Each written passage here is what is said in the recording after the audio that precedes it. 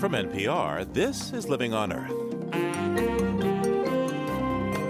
I'm Steve Curwood. We are systematically destroying our land, our streams, and our seas. In 1970, a time of protest against war and discrimination, demonstrators came out to rally for Mother Earth. There was a tremendous wellspring of goodwill among young people who were looking for something to be for after the bloodletting of the Vietnam War demonstrations and so on. And the environmental issue was a perfect opportunity. Today there may be fewer picket signs, but environmentalism has become a national and international force. We're taking on the establishment, which has untold amounts of money. Remember, we're talking about oil, coal, cars, and the White House. And we are doing it unbelievably effectively. Earth Day at 35 this week on Living on Earth. Stick around. Support for Living on Earth comes from the National Science Foundation and Stonyfield Farm.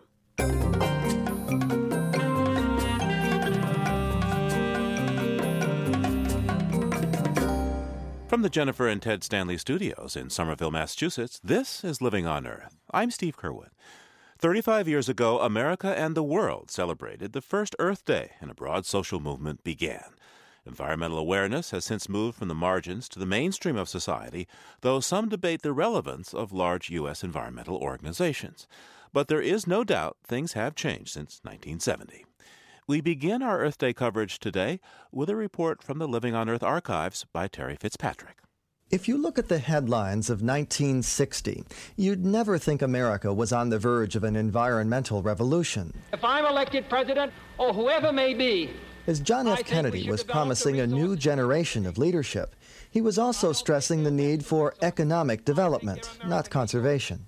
The development of the resources of this country to prepare the way for the 300 million people who are going to live here in 40 years, I think is an essential requirement. But shortly after Kennedy took office, the environment edged into the popular culture. The book Silent Spring revealed the dangers of pesticides. Another book, The Population Bomb, became a bestseller.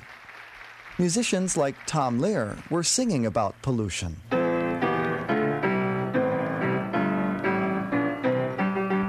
If you visit American City, you will find it very pretty. Just two things of which you must beware. Don't drink the water and don't breathe the air. Pollution, pollution, they got smog and sewage and mud. Turn on your tap and get hot and cold running crud. Still, the environmental movement had yet to coalesce. The issues of clean air and water were viewed as intellectual concerns. Banning atomic bomb tests and creating wilderness areas weren't seen as related issues. Activists like Dennis Hayes felt limited. All of this was coming together, but they were separate strands. Nobody sort of put them together in a concerted effort that got them a higher priority in people's minds or linked them all together as being emblematic of a shared set of values. Ironically, one of the crowning technological achievements of the 60s, President Kennedy's space program, would inadvertently provide America with a shared experience that helped inspire the environmental movement. This transmission is coming to you approximately halfway between the moon and the Earth. Roger. It was Christmas, and for the first time ever, people could see pictures of the Earth as one planet, a fragile home in a forbidding blackness. And from the crew of Apollo 8, we close with good night, good luck, a Merry Christmas, and God bless all of you on the good Earth. The image of one Earth helped to unify the country, and on April 22, 1970, concern for the health of the planet exploded in an unprecedented display of support. This is a CBS News special, Earth Day, a question of survival, with CBS News correspondent Walter Cronkite. Good evening. A unique day in American history is ending, a day set aside for a nationwide outpouring of mankind seeking its own survival. Earth Day was part teach-in, part mass mobilization. Its organizer, Dennis Hayes, spoke at a rally in Washington. We are systematically destroying our land, our streams, and our seas. We foul our air, deaden our senses, and pollute our bodies. That's what America's become. That's what we have to challenge. It was a challenge not everyone was willing to accept. Some quarters saw more than coincidence in the fact that Earth Day occurred on the 100th anniversary of the birth of Lenin, the father of Soviet communism.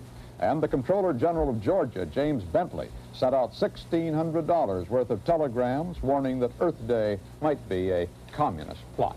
But Earth Day events attracted 20 million participants, more than enough to dispel the critics and create the political momentum that Dennis Hayes was seeking. What we wanted to have was people at the end of it who understood these issues, cared about them passionately, were prepared to vote on the basis of such issues, were prepared to make changes in their own lives, and everything from the number of children that they had to the kind of automobile that they drove on the basis of what they learned. It worked. It grabbed the attention of Congress. Leon Billings, then Chief of Staff for the Senate Air and Water Committees, says Earth Day turned environmentalism into an unstoppable political force. There was a tremendous wellspring of goodwill among young people who were looking for something to be for after the bloodletting of the Vietnam War demonstrations and so on. And the environmental issue was a perfect opportunity. Politicians had to support the environmental cause simply to survive, even President Nixon. Because there are no local or state boundaries to the problems of our environment, the federal government must play an active, positive role. We can and will set standards. We can and will exercise leadership. We are providing... Leon Billings says Nixon didn't really care about the environment. What he cared about was the environmental vote, which was lining up to support Senator Edmund Muskie's bid to challenge Nixon for president. The whole White House strategy was to try to cut Muskie off from that constituency through preempting those issues. We got into one of those wonderful points in American politics where you had political one-upsmanship as between Congress and the president. In short order, this one-upmanship resulted in the Clean Air Act, the Clean Water Act, the Endangered Species Act, the Environmental Protection Agency. All these environmental landmarks were approved in just 3 years. The early 70s had become an environmental renaissance. The environment was even the province of musical superstars.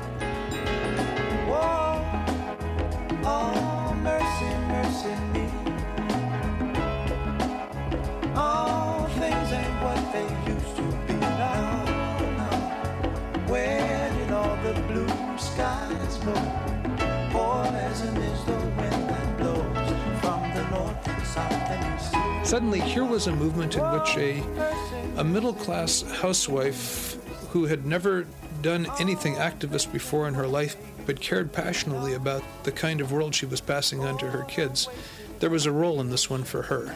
Dennis Hayes and other activists won praise from all directions, even Republicans like William Ruckelshaus, head of the newly formed EPA. As a society, we owe a debt to those who have made the environment a call to action.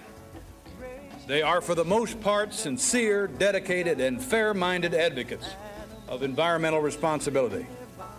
But it wasn't an unbroken string of environmental victories. There were major defeats. The first big fight under the Endangered Species Act was lost when Congress approved a dam that wiped out a fish called the snail darter. In the wake of the OPEC oil embargo, the Trans-Alaska Pipeline was approved.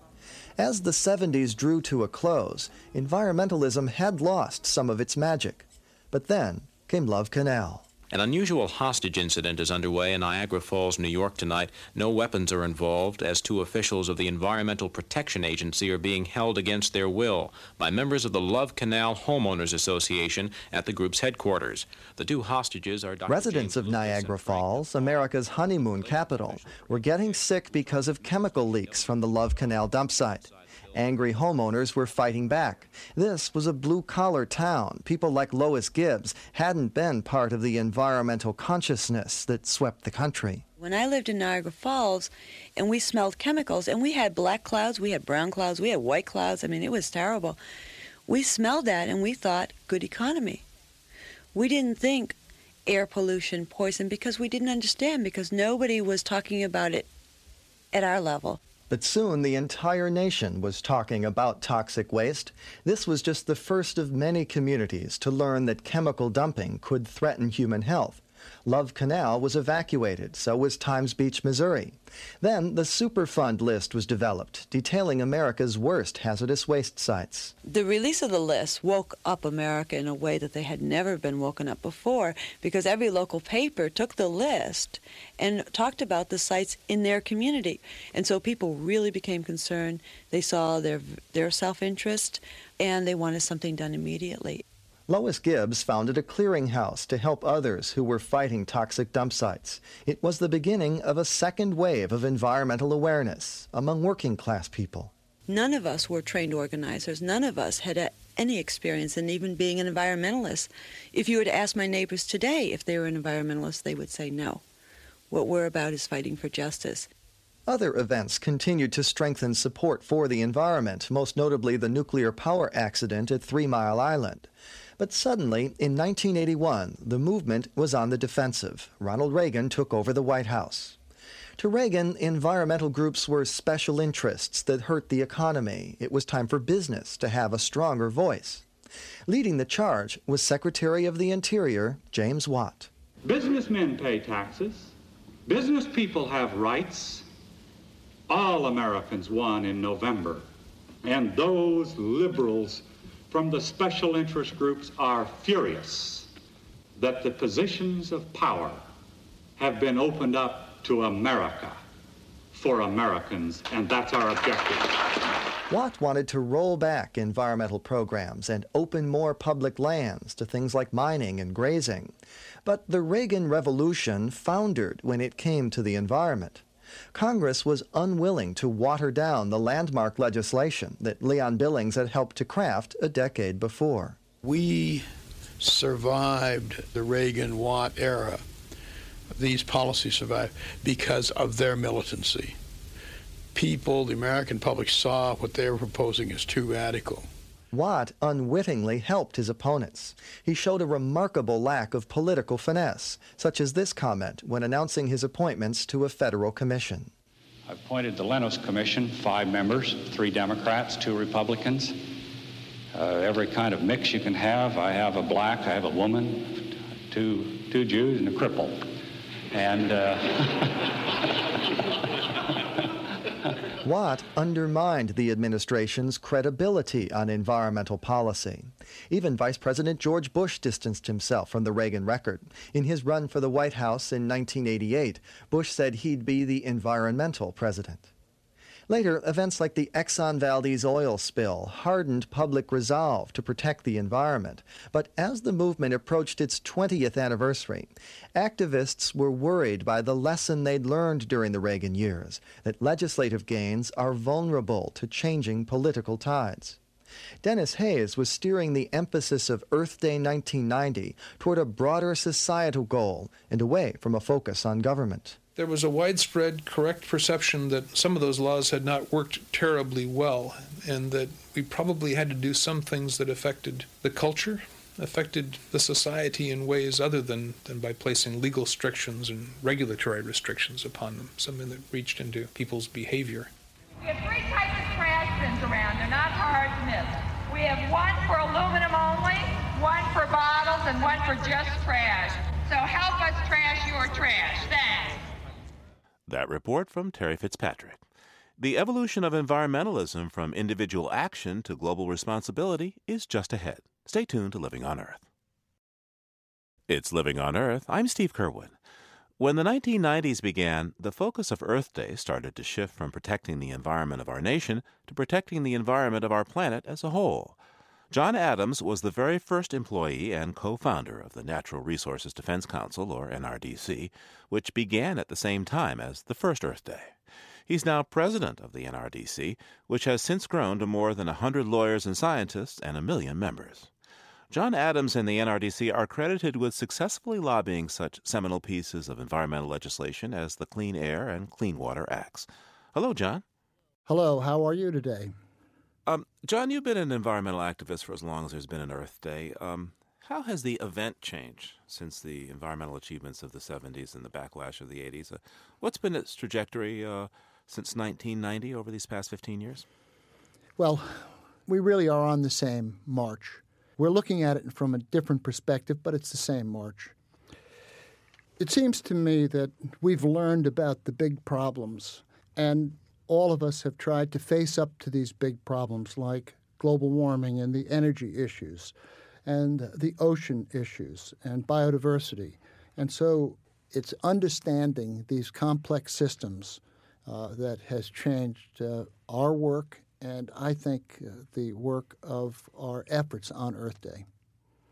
Now, this year, your organization, NRDC, is attempting to leverage Earth Day to generate public support for alternative energy sources.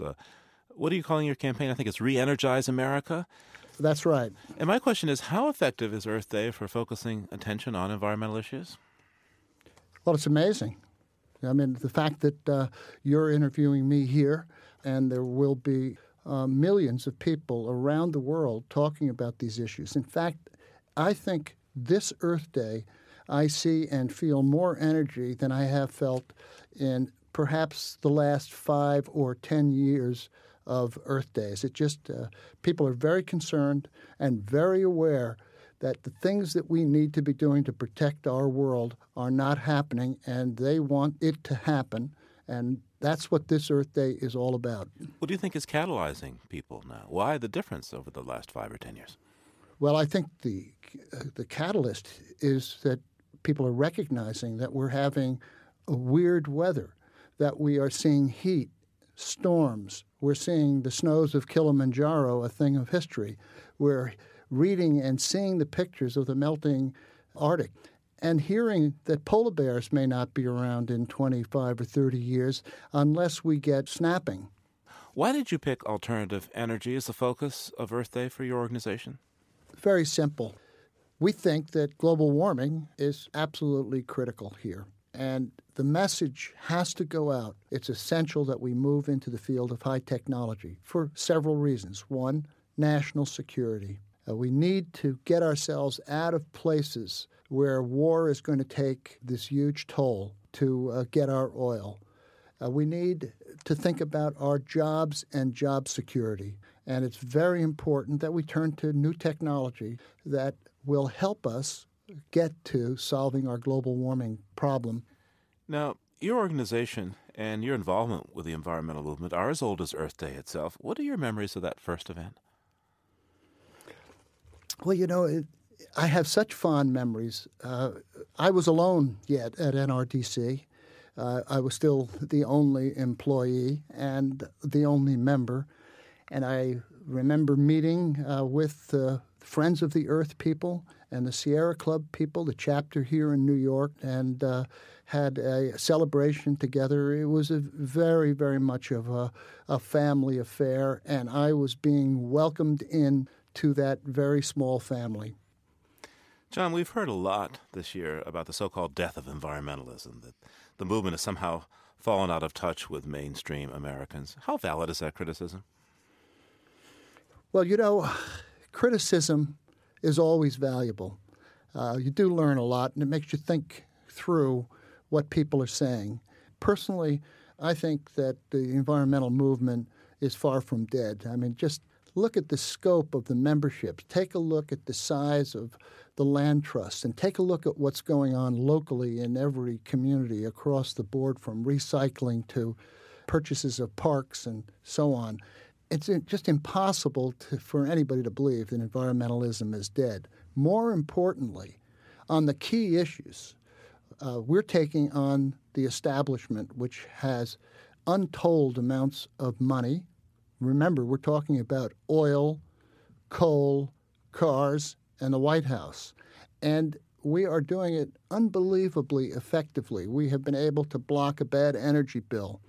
We've been able to get 43 United States senators to support the McCain-Lieberman bill. And McCain-Lieberman, of course, is the legislation proposed by those two senators that would put mandatory limits on greenhouse gas emissions.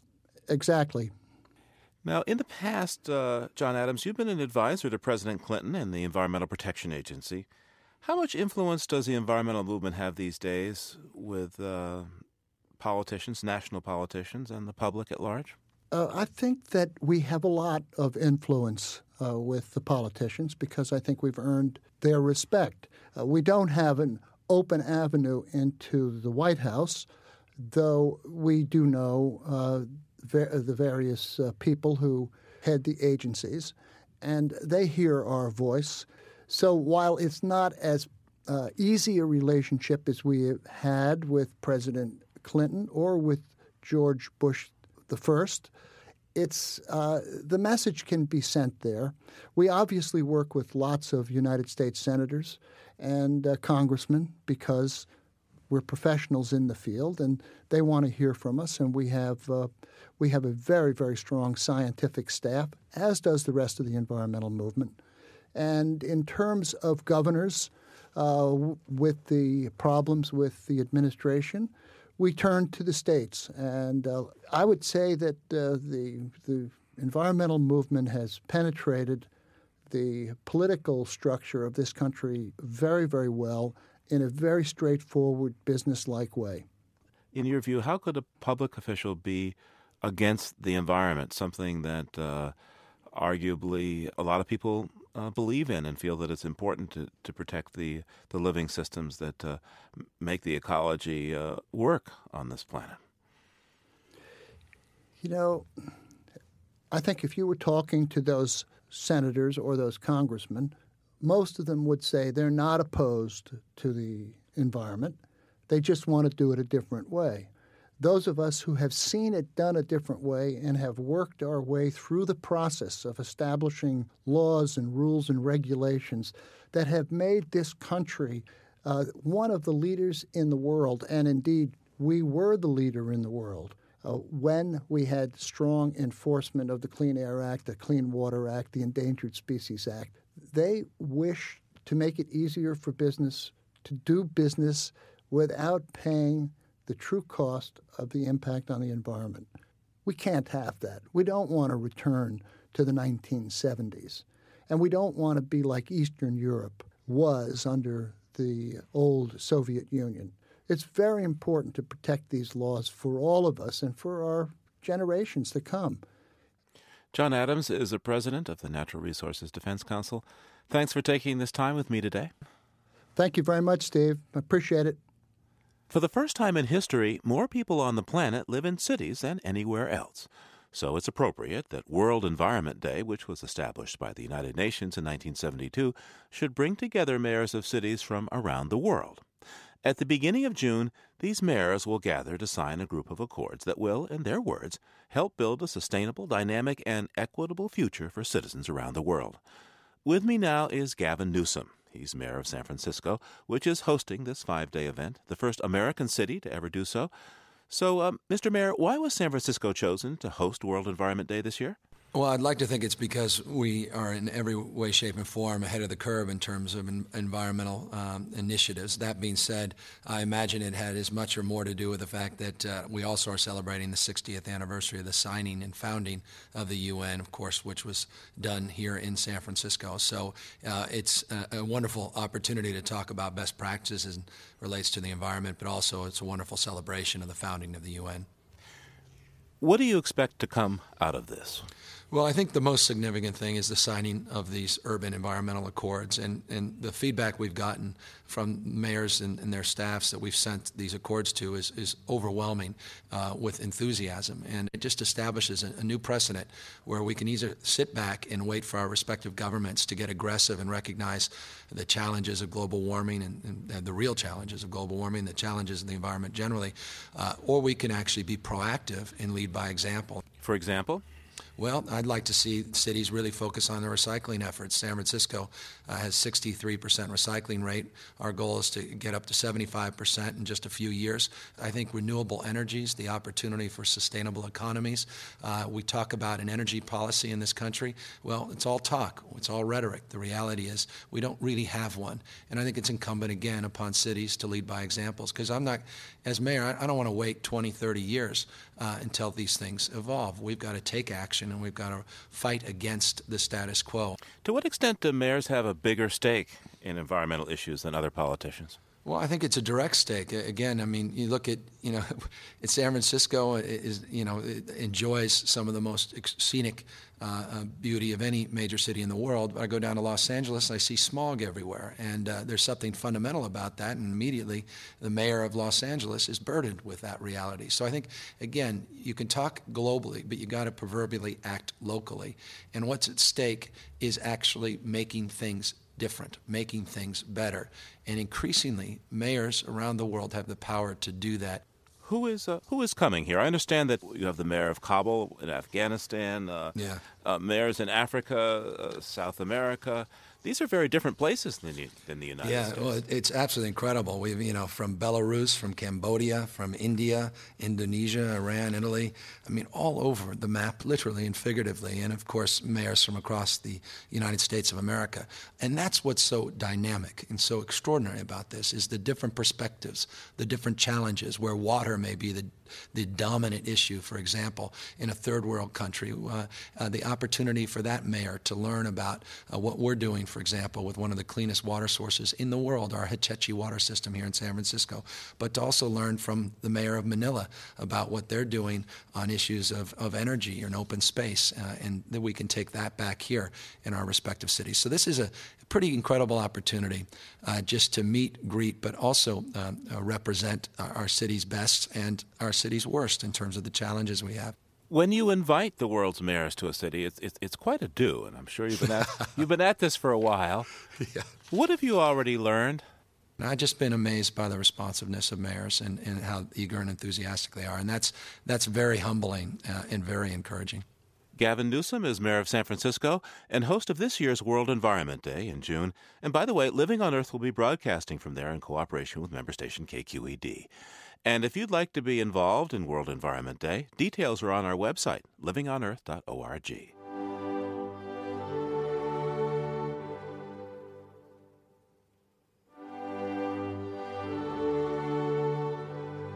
This is the Violin Concerto of Ludwig van Beethoven, a favorite piece of music of a woman without whose work and dedication there might be no Earth Day. I didn't know what to do. All that was clear to me was that the information had to get out. People had no understanding of the risks they were being asked to take. We'd all been made so well aware of the benefits of these pest controls. But why had no one alerted us to their potential dangers? I decided to write the book. Rachel Carson called her book Silent Spring. Silent Spring because Ms. Carson wanted us to consider what our world would be like without the sounds of nature.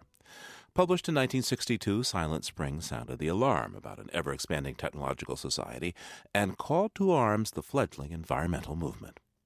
To mark this Earth Day, we asked writer and actress Kailani Lee to read a few passages from her one-woman play based on the life and writings of Rachel Carson. It's called A Sense of Wonder.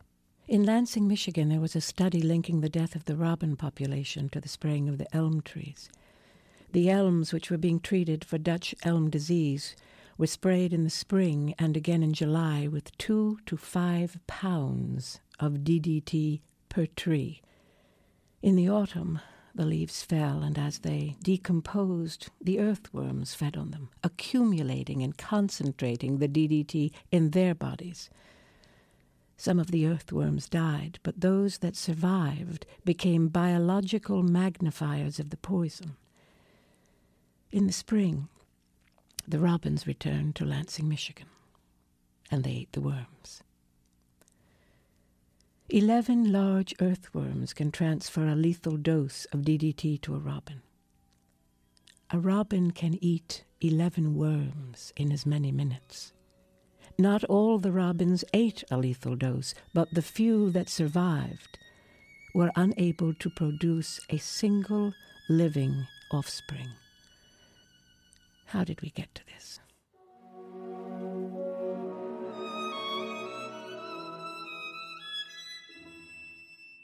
I knew that by writing honestly about chemical contamination, I was plunging myself into a sort of war with the chemical industry. But I never imagined the full force of the industry's fury.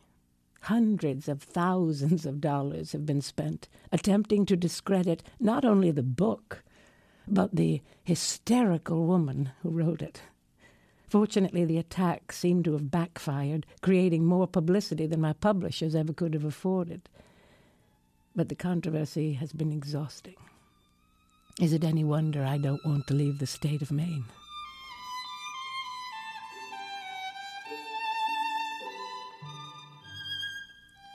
To stand here at the edge of the sea, to sense the ebb and flow of the tides, to feel the breath of a mist over the great salt marsh, to watch the flight of shorebirds that have swept up and down these continents for untold thousands of years, to see the running of the old eels and the young shad to the sea, is to have knowledge of things that are as nearly eternal as any earthly life can be.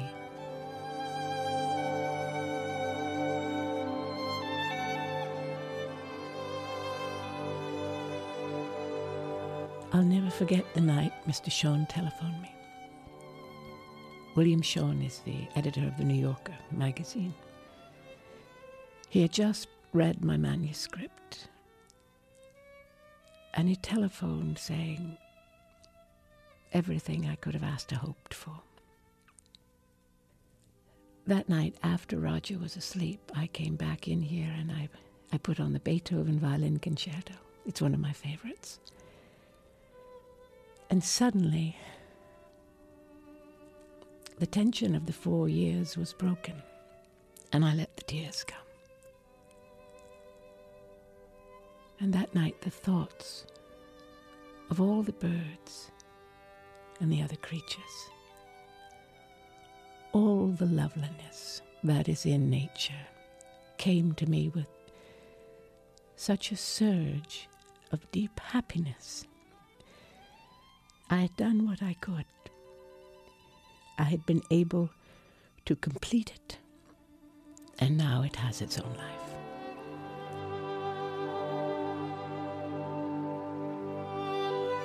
Kailani Lee reading from her play A Sense of Wonder, based on Rachel Carson's Silent Spring and Under the Sea Wind, as well as material from the Carson biography The House of Life by Paul Brook.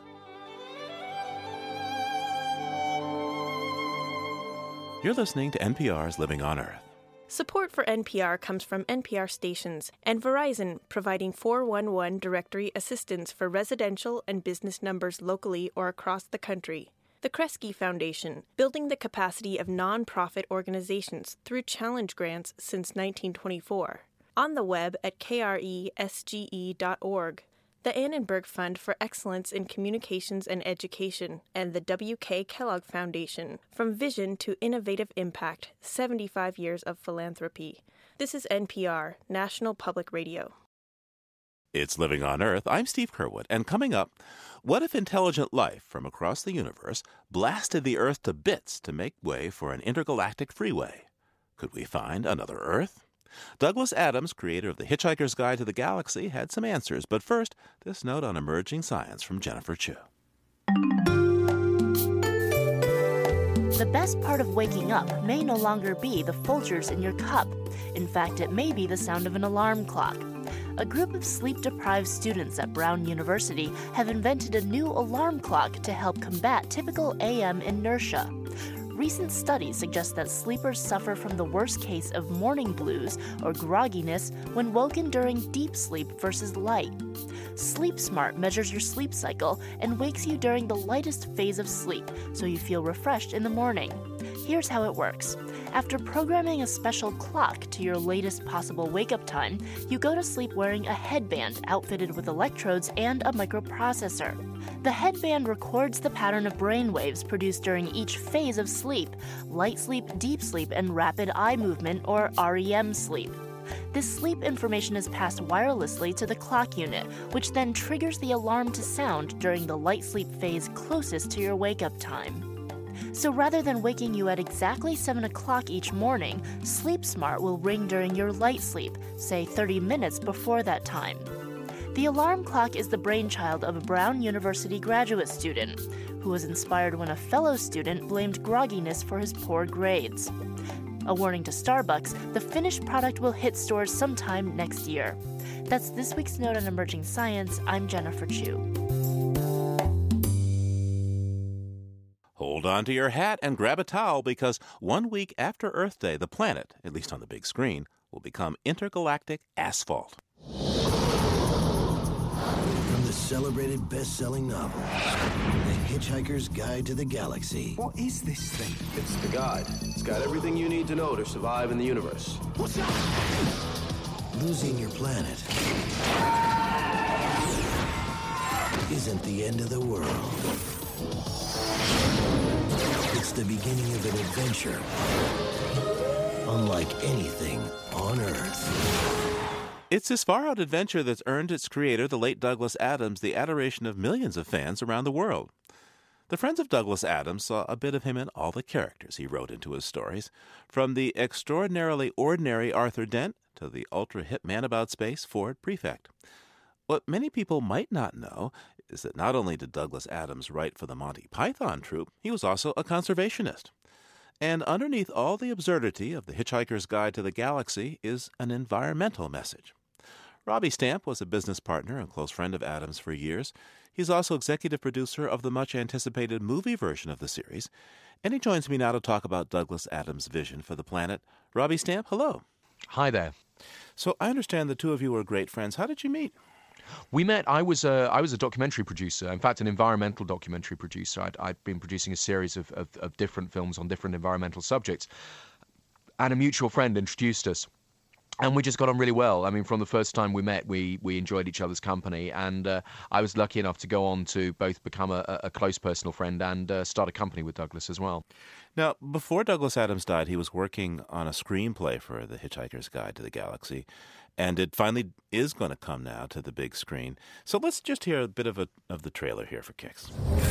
Attention, people of Earth. I regret to inform you that in order to make way for the new Hyperspace Express route, your planet has been scheduled for demolition.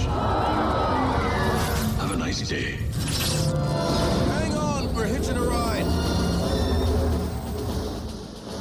A galactic superhighway paves over the world. It definitely sounds like an environmental story.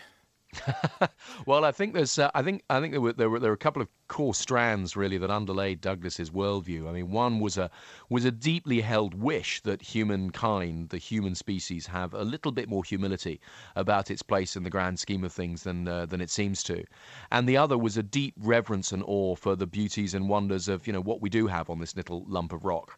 So what's the environmental plot, then, or perhaps subplot of The Hitchhiker's Guide to the Galaxy? Well, I mean, it's nice to be doing this interview because I haven't done too many interviews on this subject, and I've always felt it was a subject very, very close to Douglas's heart. I mean, I suppose that if there is an environmental or a conservation subplot in Hitchhikers, and certainly there in the movie, it's that, unusually in a movie of this kind, the Earth gets blown up within the first 9 minutes. I mean, normally people are, racing to save the Earth, and they manage to save it. Well, in this instance, they don't.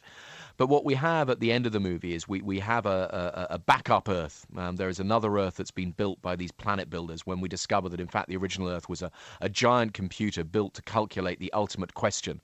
And we have another Earth, and we get another shot at it. And I think there's something really quite powerful and redemptive about that thought as we see life springing back at the end of the movie. And I think it's very gently done, but it is just a gentle message which says, take care of what we've got because it's fragile and, you can't count on it being here forever. And what is the answer, by the way, to the ultimate question? Well, we don't know the ultimate question, but we do. I mean, the answer to life, the universe, and everything was famously 42, which, of course, didn't make a lot of sense. And the computer that calculated that deep thought said, "Well, it would have helped if I knew what the question was." And so it was, and it is one of the great iconic things about Hitchhikers. 42. I tell you a little story here. For movies, you do a thing called tracking, which is you're keeping a very close eye on how many people want to come and see your movie. And I was talking to the marketing guys yesterday about this, and they said that we've had a very, very high number indeed, which we're really impressed by. We don't normally see numbers quite this good at this stage of a movie, and it's the number of people who say they are definitely going to come and see the movie. And it was 42% of the people that they asked, which I thought was great. And I'd say the tax code that we're using to help to make the movie over here in the UK is Section 42. There's a lot of these 42 coincidences. Poor old Douglas, it was just a joke, but they crop up everywhere. So Douglas Adams fans, of course, know him for The Hitchhiker's Guide to the Galaxy and the various books and shows that came as sequels. But he also did this book called Last Chance to See. And I guess despite the topic, which is about endangered species, it certainly has a fair amount of wit in it. And Robbie Stamp, you have a copy of the book with you now, and there are some favorite passages of yours that I'd like you to read to us right now. Could you please? Yeah, I have. I've chosen these because I think they really sum up for me a lot of what makes Douglas special, not just in terms of the thinking about the endangered species, but what I think was special about his capacity to make us think about things in a different way. And here he is in Africa, and he's having a close encounter with a silverback gorilla in the Virunga Hills. I crept closer to the silverback, slowly and quietly on my hands and knees, till I was about 18 inches away from him. He glanced around at me unconcernedly, as if I was just someone who'd walked into the room, and continued his contemplations. As I moved again, he shifted himself away from me just about 6 inches, as if I'd sat slightly too close to him on a sofa, and he was grumpily making a bit more room. Then he lay on his front with his chin on his fist, idly scratching his cheek with his other hand. I sat as quiet and still as I could, despite discovering that I was being bitten to death by ants. After a quiet interval had passed, I carefully pulled the pink writing paper out of my bag and started to make the notes that I'm writing from at the moment. This seemed to interest him a little more. I suppose he'd simply never seen pink writing paper before. His eyes followed as my hand squiggled across the paper, and after a while he reached out and touched first the paper and then the top of my ballpoint pen, not to take it away from me or even to interrupt me, just to see what it was and what it felt like. I felt very moved by this and had a foolish impulse to want to show him my camera as well. He retreated a little and lay down again about 4 feet from me with his fist once more propped under his chin. The most disconcerting intelligence seemed to be apparent from the sidelong glances he would give me, prompted not by any particular move I'd made, but apparently by a thought that had struck him. I began to feel how patronising it was of us to presume to judge their intelligence, as if ours was any kind of standard by which to measure. I tried to imagine instead how he saw us, but of course that's almost impossible to do, because the assumptions you end up making as you try to bridge the imaginative gap are, of course, your own. And the most misleading assumptions are the ones you don't even know you're making. But somehow, in the genetic history that we each carry with us in every cell of our body, was a deep connection with this creature, as inaccessible to us now as last year's dreams, but, like last year's dreams, always invisibly and unfathomably present. Why did you pick that? Well, I picked that because I know from talking to Douglas that he always described that encounter with the silverback gorilla as one of the most amazing moments of his life, but also because I think it sums up a lot of what makes him special intellectually. I mean, his writing, that phrase actually that he talks about, the imaginative gap, and the most misleading assumptions are the ones you don't even know you're making. I think that Douglas was a great one for giving us different mental models for thinking of the world. I talked earlier about his desire that we should all have a little bit more humility. One of the great images I remember him using quite frequently when he spoke was of a puddle. And he says a puddle wakes up one morning and it looks around at the hole in which it is and it thinks, gosh, this hole fits me very nicely. In fact, this hole must have been made just specially for me. and it continues to think so as the sun comes out and dries it up. And I think Douglas felt a little bit the same about, our worldview, where we look around at, the world that seems to fit us and thinks, gosh, well, this has been made just specially for us, hasn't it? And I think that way of challenging assumptions, making us think again about things, and I think that's something that runs absolutely through Hitchhikers. Now, we were able to find some old recordings of Douglas Adams himself reading from this book, Last Chance to See, and as with movies themselves, sometimes the outtakes are funnier than the actual cut that gets shown to the public. So let's take a listen. Now, you may think that I've managed to read this book very, very impressively, perfectly, without any errors, all the way through. I have to tell you, this is by no means the case. And here, for your amusement, is a compilation of some of the things we missed out. That's actually the reason I'm having difficulty is about the written sentence. And they get terribly upset if they hear the words they don't understand the meaning of. They think it's all a communist plot. Never mind. Fuck it. Better! Oh, ooh. Did I swallow something up? Was discovered in... One black rhino in Kenya caught me off guard once and severely dented a car's friend. Well, there we go. That's a very fine set of outtakes. Now, Robbie Stamp, is this what you would call rather normal behavior for this famous author? Oh, I recognise Douglas. It's always lovely to hear his voice, and I certainly recognise Douglas in that, the humour and the wit and the language. No, I certainly recognise Douglas there. Speaking of hijinks, his hijinks, I understand there was an incident in a rhino costume. Yeah, I mean, Douglas was a patron of the Dian Fossey Gorilla Fund and Save the Rhino International.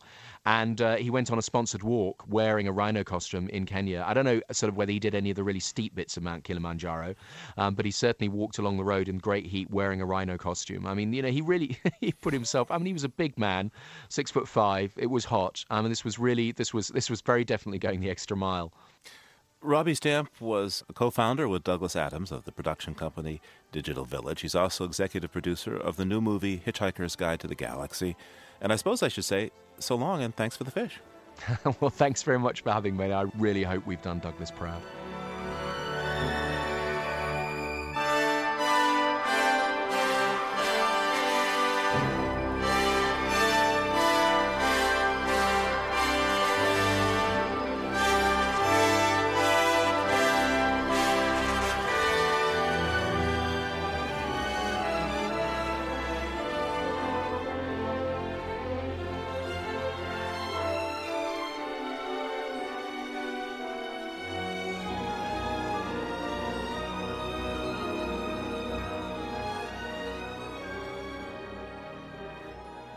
And now these thoughts. Being human is a risky business. In fact, genetic research suggests that perhaps 70,000 years ago, there were only about 2,000 of us humans alive, and we were just a hoot and holler away from the drought or plague that would have meant extinction. Now, of course, at 6 billion and climbing, there are other risks, and Kate Revilius, a writer for the British newspaper The Guardian, recently asked 10 scientists what they think might get us into trouble in the next century. She asked them to consider both the gravity of the threat and its likelihood. It's likely, one responded, that we'll have a global viral pandemic, but it is unlikely to wipe out the human species. All-out nuclear war is a far graver threat, said another scientist, but the odds of it happening before the end of the century are low. On the other hand, climate change is likely to happen to a significant extent, although the Guardian scientists didn't think it would delete humanity, just civilization as we know it. But there is something that has an even greater combined risk of danger and likelihood than climate change, and this one was a surprise to me. The Guardian quotes Hans Moravec at Carnegie Mellon University in Pittsburgh as saying there's a good chance robots could take over things before 2100. Robot controllers double in complexity, that is, processing power, every year or two, says Professor Moravec. They are now barely at the lower range of vertebrate complexity, but should catch up with us within half a century. By 2050, I predict there will be robots with human-like mental power, with the ability to abstract and generalize, he says. So, while you may have joked that a cranky police officer or a high school principal was an android, what would it be like to have the real thing? Uncompromising robotic voicemail systems already provide a taste of what could be coming. So is there any good news here? The self-awareness of our species means that we can, in fact, take action to address dire but distant threats.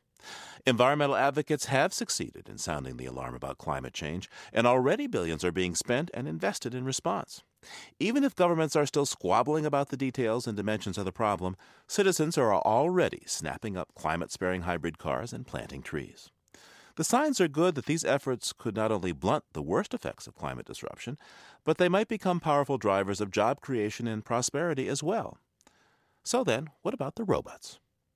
During the last 2 decades, activism has brought down the Berlin Wall, freed Nelson Mandela from prison to lead a multiracial South Africa, and set the world on the path of confronting global warming. So don't be surprised to see green activism doing its part to make sure robots are used to make us more human rather than less. Robots may eventually do some things better than humans, such as long-distance travel in space, but they can never replace the feeling of joy that is life itself. Next week on Living on Earth, the gasoline additive MTBE is tainting water supplies around the country, and the energy bill would shield the chemical makers from lawsuits.